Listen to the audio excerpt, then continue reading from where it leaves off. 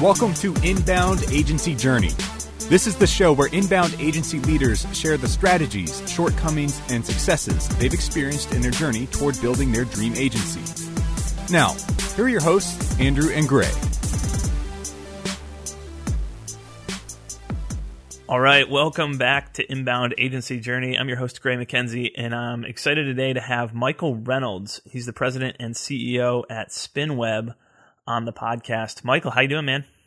Doing great. How about you, Gray? I am doing very well. It's raining here in Pittsburgh. It's not the nicest day, but here too, actually. We had some rain too, so I think our weather's probably similar. Yep. And Michael, do you want to share with everyone where you guys are located? Sure. Yeah, we were in Indianapolis, Indiana. Nice. There's these hot spots of inbound marketing agencies, HubSpot partners all around the country, and Indianapolis seems to be one of those hot spots.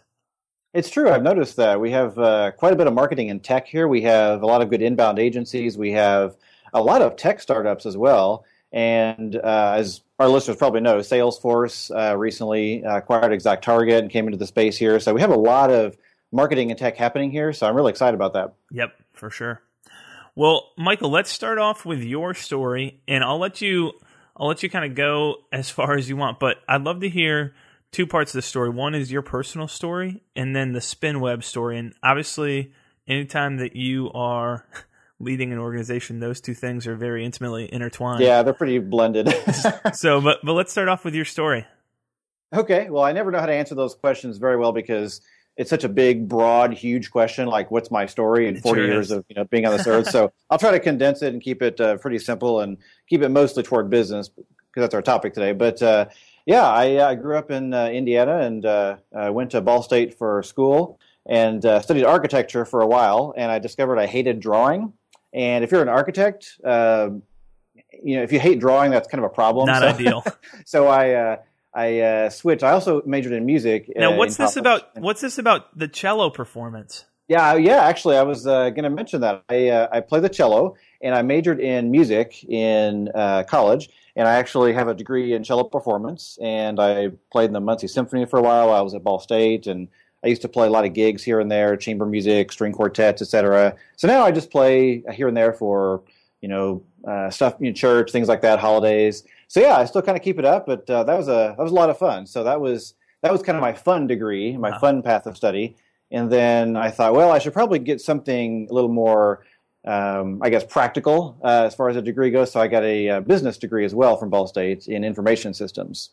And while I was at Ball State, that's actually when I started SpinWeb. A friend and I who lived in the same building, we were teaching ourselves HTML back in 96-ish.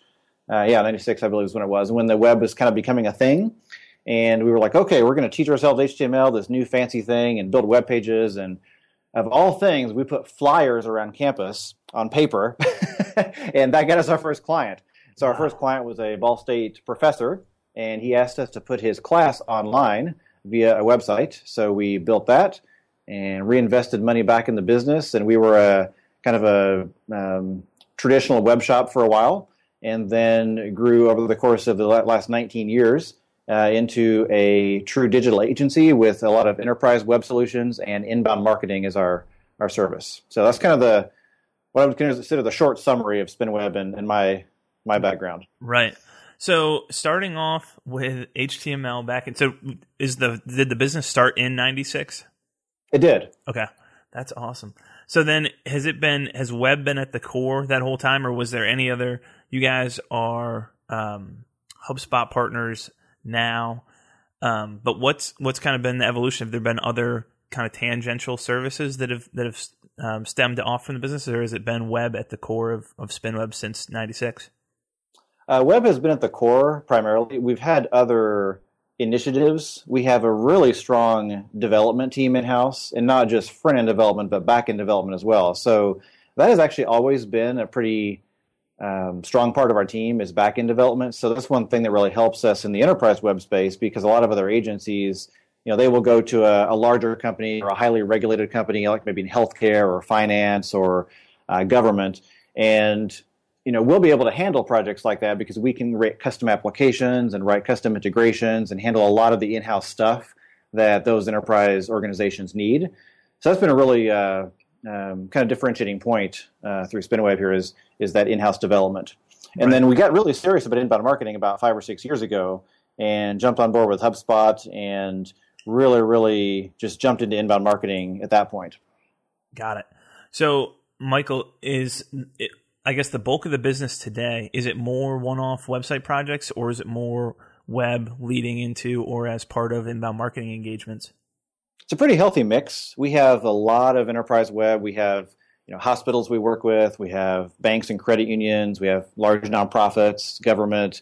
So those are pretty core to us still, but more and more we're seeing a shift where organizations are starting to realize that they can't just build a website and launch it and hope that the rainbows and unicorns, fall from the sky and all the leads come in. They have to actually do something with it. So more and more, it's exciting that we're seeing that organizations are asking about inbound marketing, asking about lead generation, asking about a continuous process to really make that website an effective tool for the organization. So we're seeing a big shift. Right.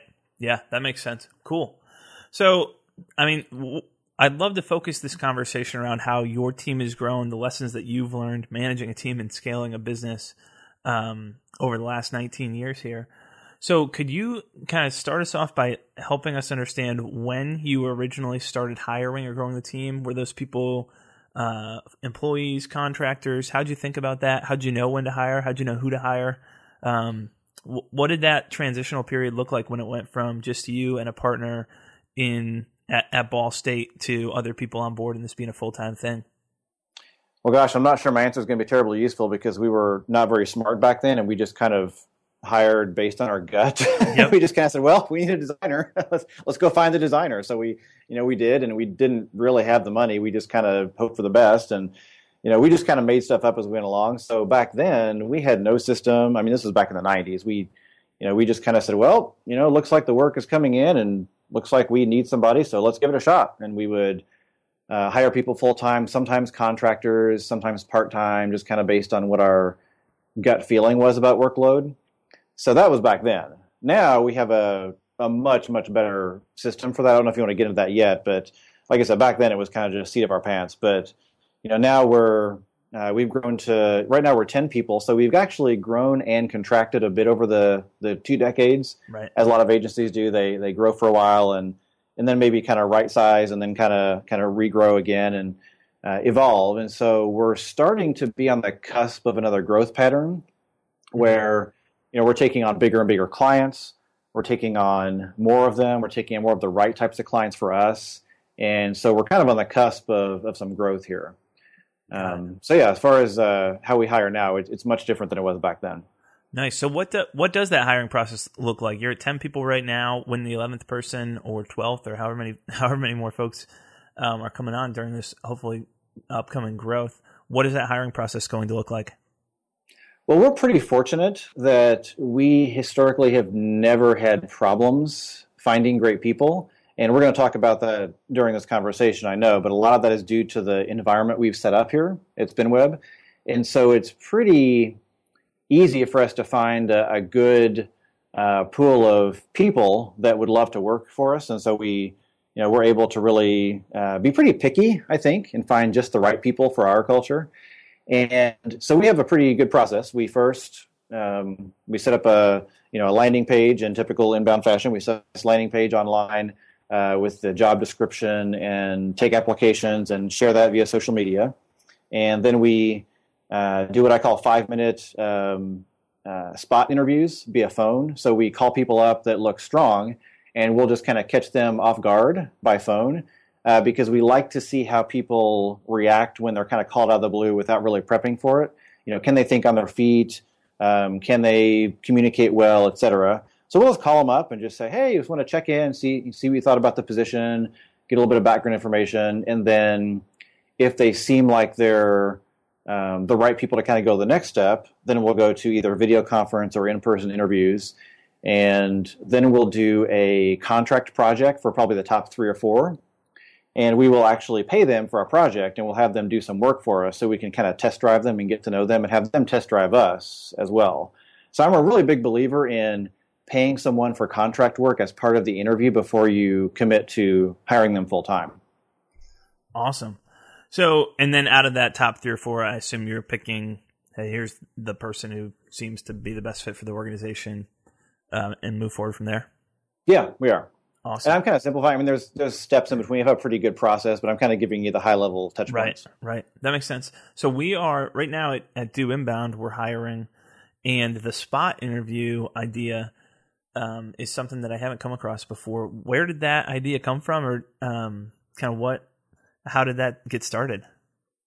That actually came from, I believe, my sales coach. We work with a sales training company called Lucian here in Indianapolis. They're a Sandler training company. Okay. Yep. And that was something they shared with us. They said, hey, call people up. And what most people do is they just take a bunch of resumes and they have a bunch of people come in for interviews, and they take a ton of time with hour-long interviews with 10, 15, 20 people, and just sucks up your whole, month, so to speak. And so what he recommended was just, hey, let's, have an intermediate step where you call people up and get the basics that you need. You can tell in 5 minutes if you want to keep talking to that person.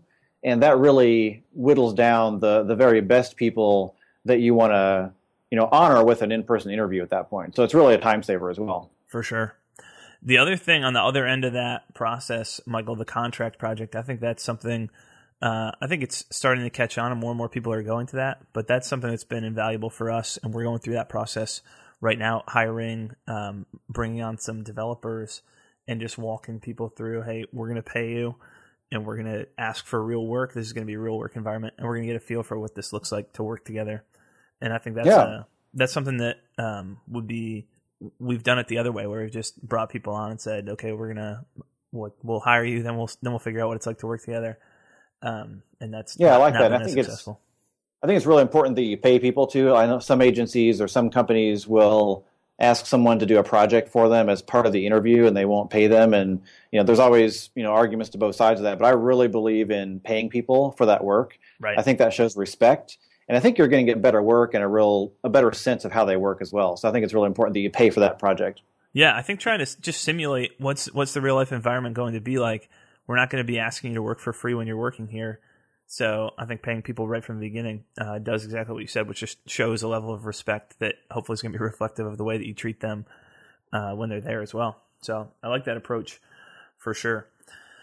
So you mentioned not having a problem finding good people. And I think that a lot of that stems from culture. So I'm wondering if you could maybe first describe, tell us how you would describe the culture. Culture is a hard thing, at least for me, to verbalize or vocalize. But how do you describe the culture at SpinWeb?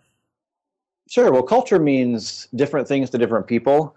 And so I think you're going to probably get a lot of different perspectives on this. But to me, culture is how your work environment is set up and how people feel when they're there, and what drives their motivation and how well they work together. And so for us, culture is based on freedom a lot. That's really if I could pick one word that defines our culture, it's freedom. And it really stemmed from about 8 years ago. We started exploring something called the results-only work environment, and it's ROWE for short, RLWE. And we read about it, I think it was in Wired magazine. There was an interview with Callie Ressler and Jody Thompson, who were two individuals from Best Buy Corporation. And they launched their own consulting firm, and they developed a system called ROWE, which is kind of a guideline of how organizations can work in a more modern age.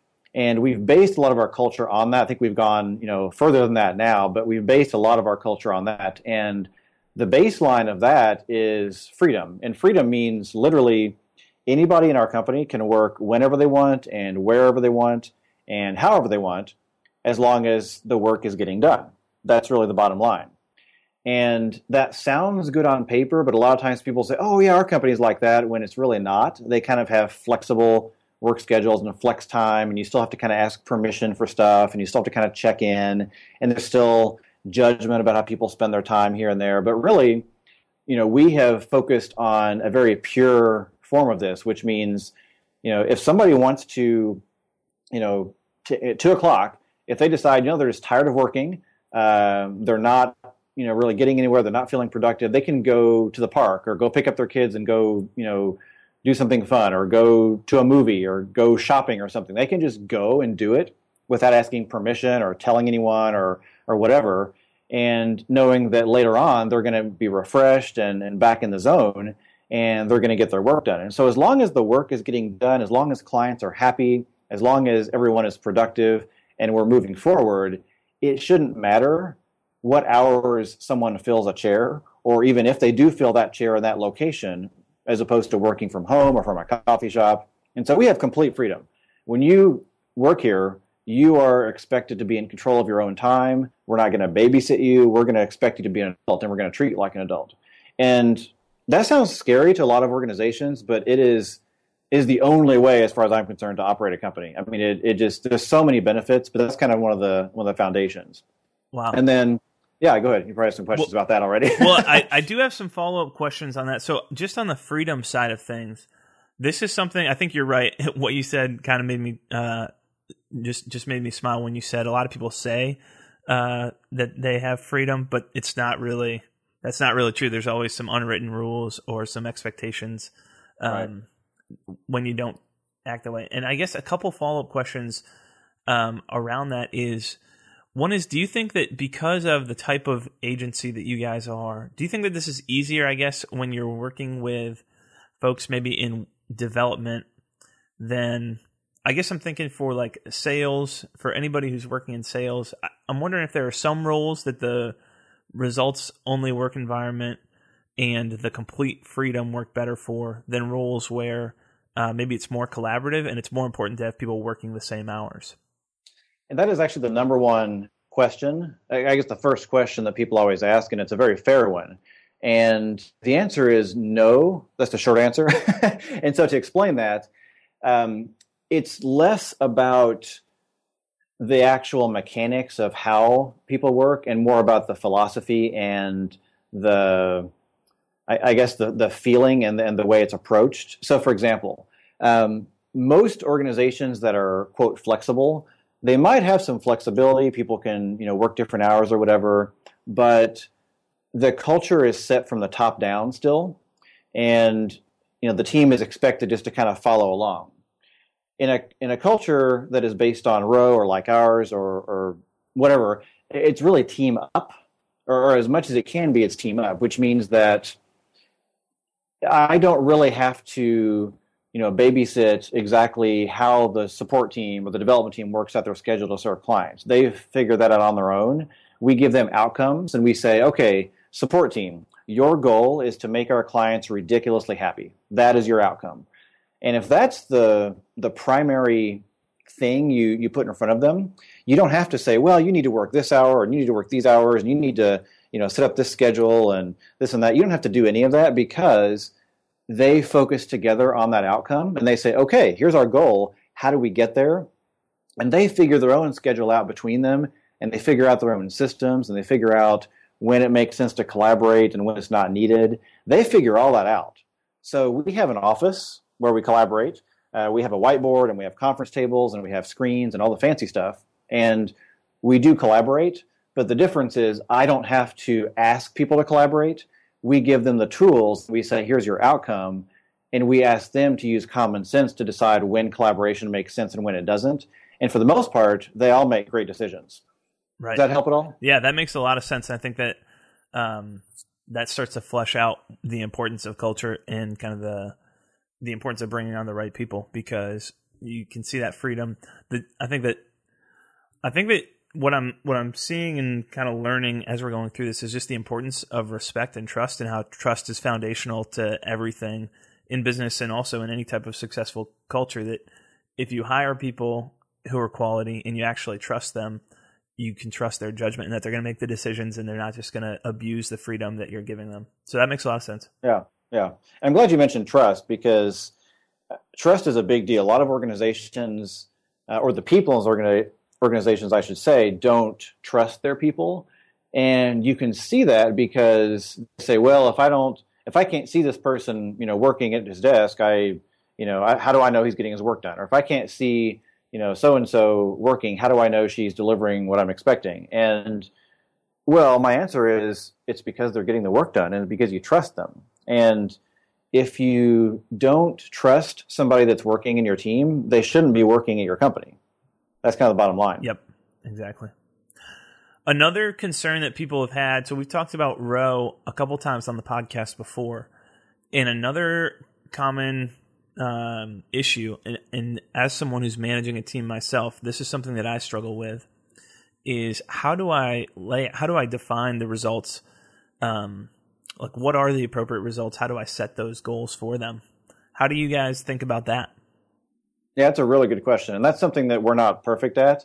I don't know anybody that's got it completely figured out, but we have some pretty good guidelines that we have figured out. So a lot of times I guess I wouldn't say a fluffy, but more of a soft but direct goal makes sense, or a direct outcome makes sense, like the one I gave for support. That's one example, and we can measure that. So we tell our support team, your outcome is to make our clients ridiculously happy. And so we could attach all sorts of guidelines and rules like, oh, that means, response time is this, and, surveys have to be this, and, we have to get this kind of feedback, and blah, blah. We could do all that, but we don't have to, because we give them that one outcome, and they've decided what that means, and they have figured out that, well, our response time is 24 hours or less, preferably 12 hours. They measure it using Zendesk to get, customer surveys to make sure our satisfaction rate is 100% or pretty darn close to it.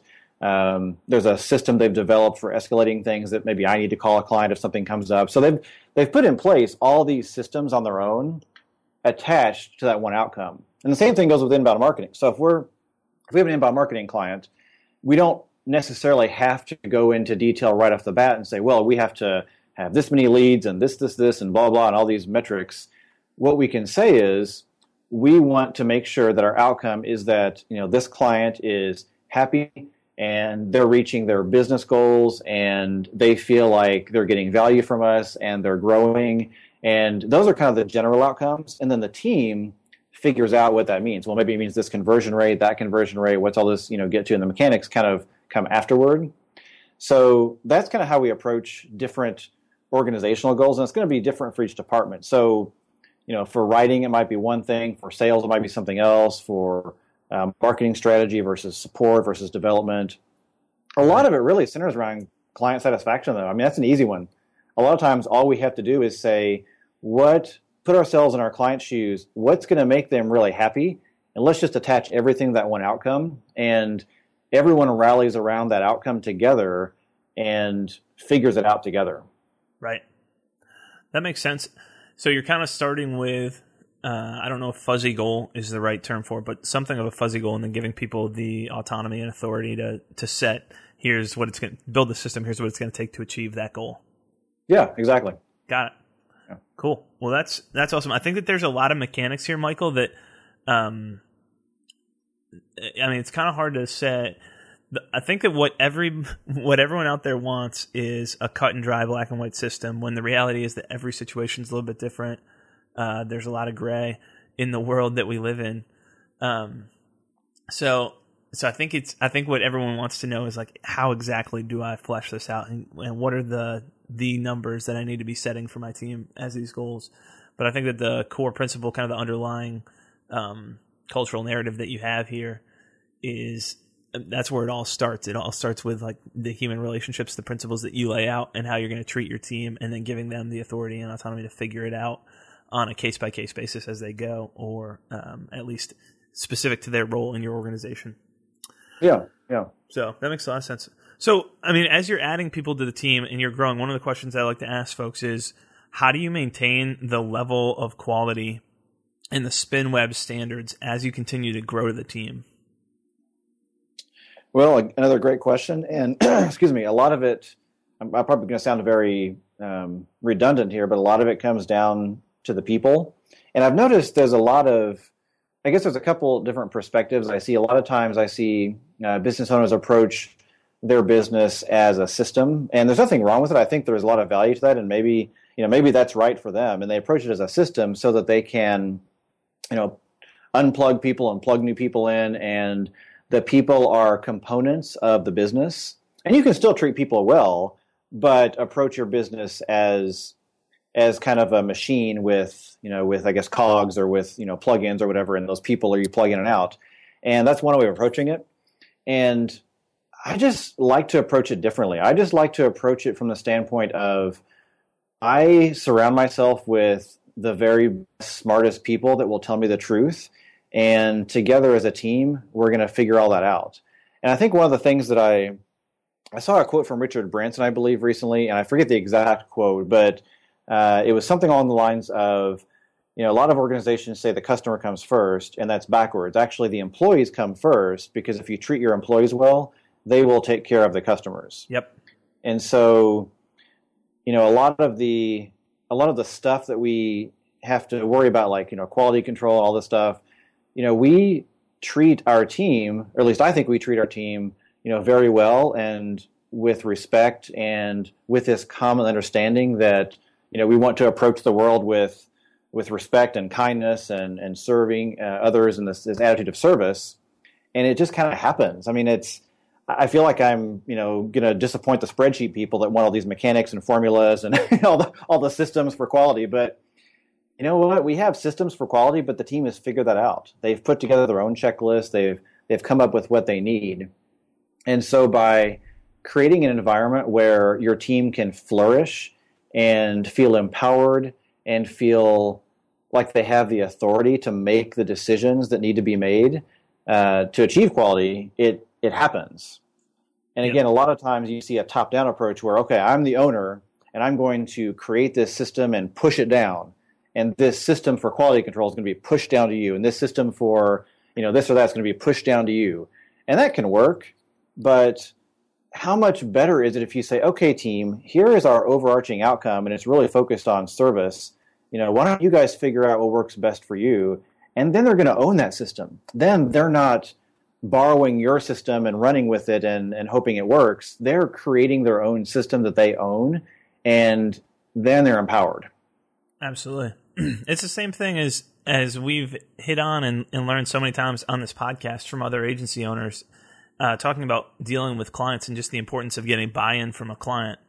And I think the same thing is true with your internal team. If you're pushing something down on people, the likelihood of buy-in happening is significantly less than if they're kind of crafting that and coming up with a lot of that themselves. And everybody wants to discover the answer for themselves. So even if the system winds up being the same, the process is really important that you use to get there.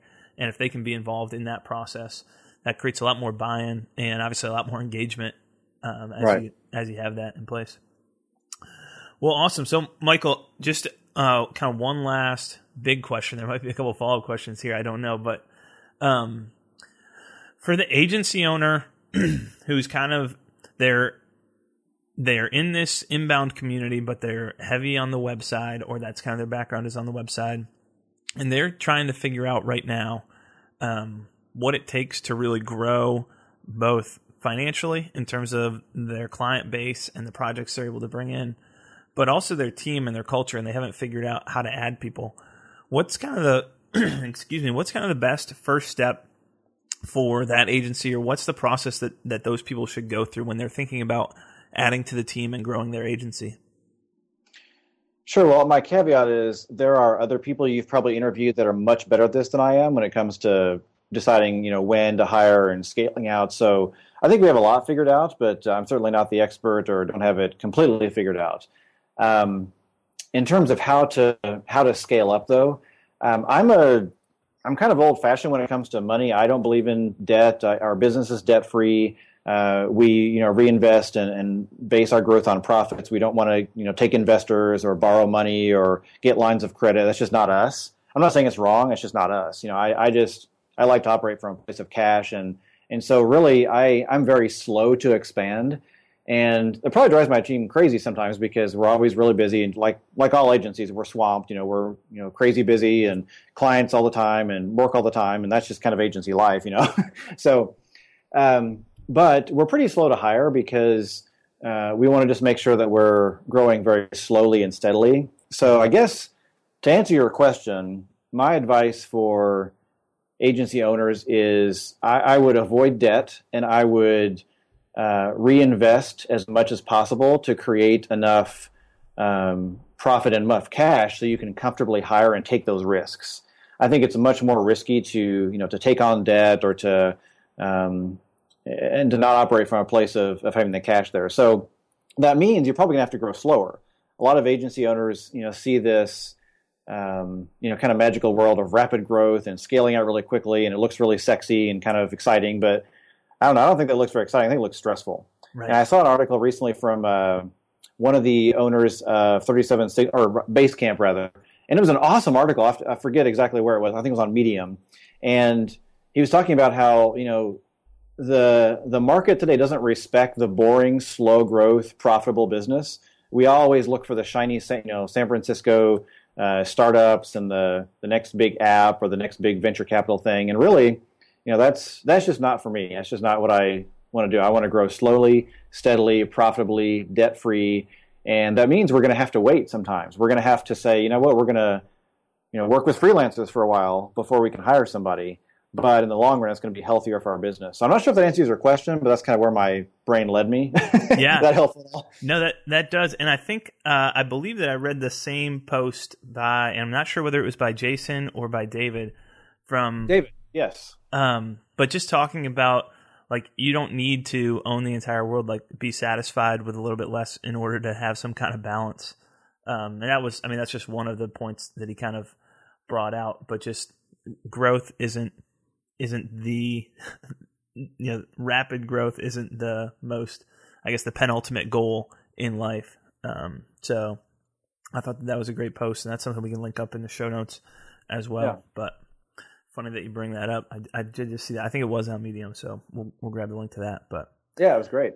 Yeah. Well, awesome. Well, Michael, really appreciate your time jumping on and just talking with us about culture, your team, the SpinWeb story. I know that you've got SpinWeb Radio, which goes out every Friday morning at 10 a.m. Eastern. Is that right? Yes, it is every Friday at 10 a.m. It's if you go to spinweb.net/radio, you can subscribe via iTunes there. You can listen live as well. Awesome. So I've tuned in to a couple of those episodes so far and am now subscribed. So excited to stick with that. What's the best place you've got? Obviously, you do some speaking. You're running SpinWeb. What's the best place for folks to connect with you online? For me personally, my website is michaelreynolds.com, and that has a little bit about me, all the places to contact me. That's probably the best way for me personally. And then for SpinWeb, we're at spinweb.net, and I'm easy to find there too. So those two places are the best place to start probably. Awesome. Well, we'll include those links in the show notes, which will be at doinbound.com/podcast. Michael, thanks for your time today. Thanks, Greg. It was great. I really appreciate it. Thanks so much.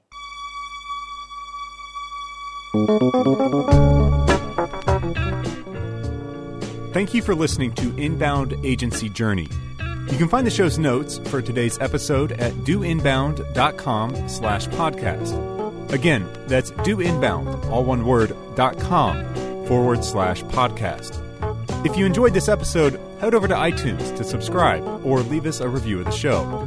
Until next time, remember, life is a journey. Keep moving forward.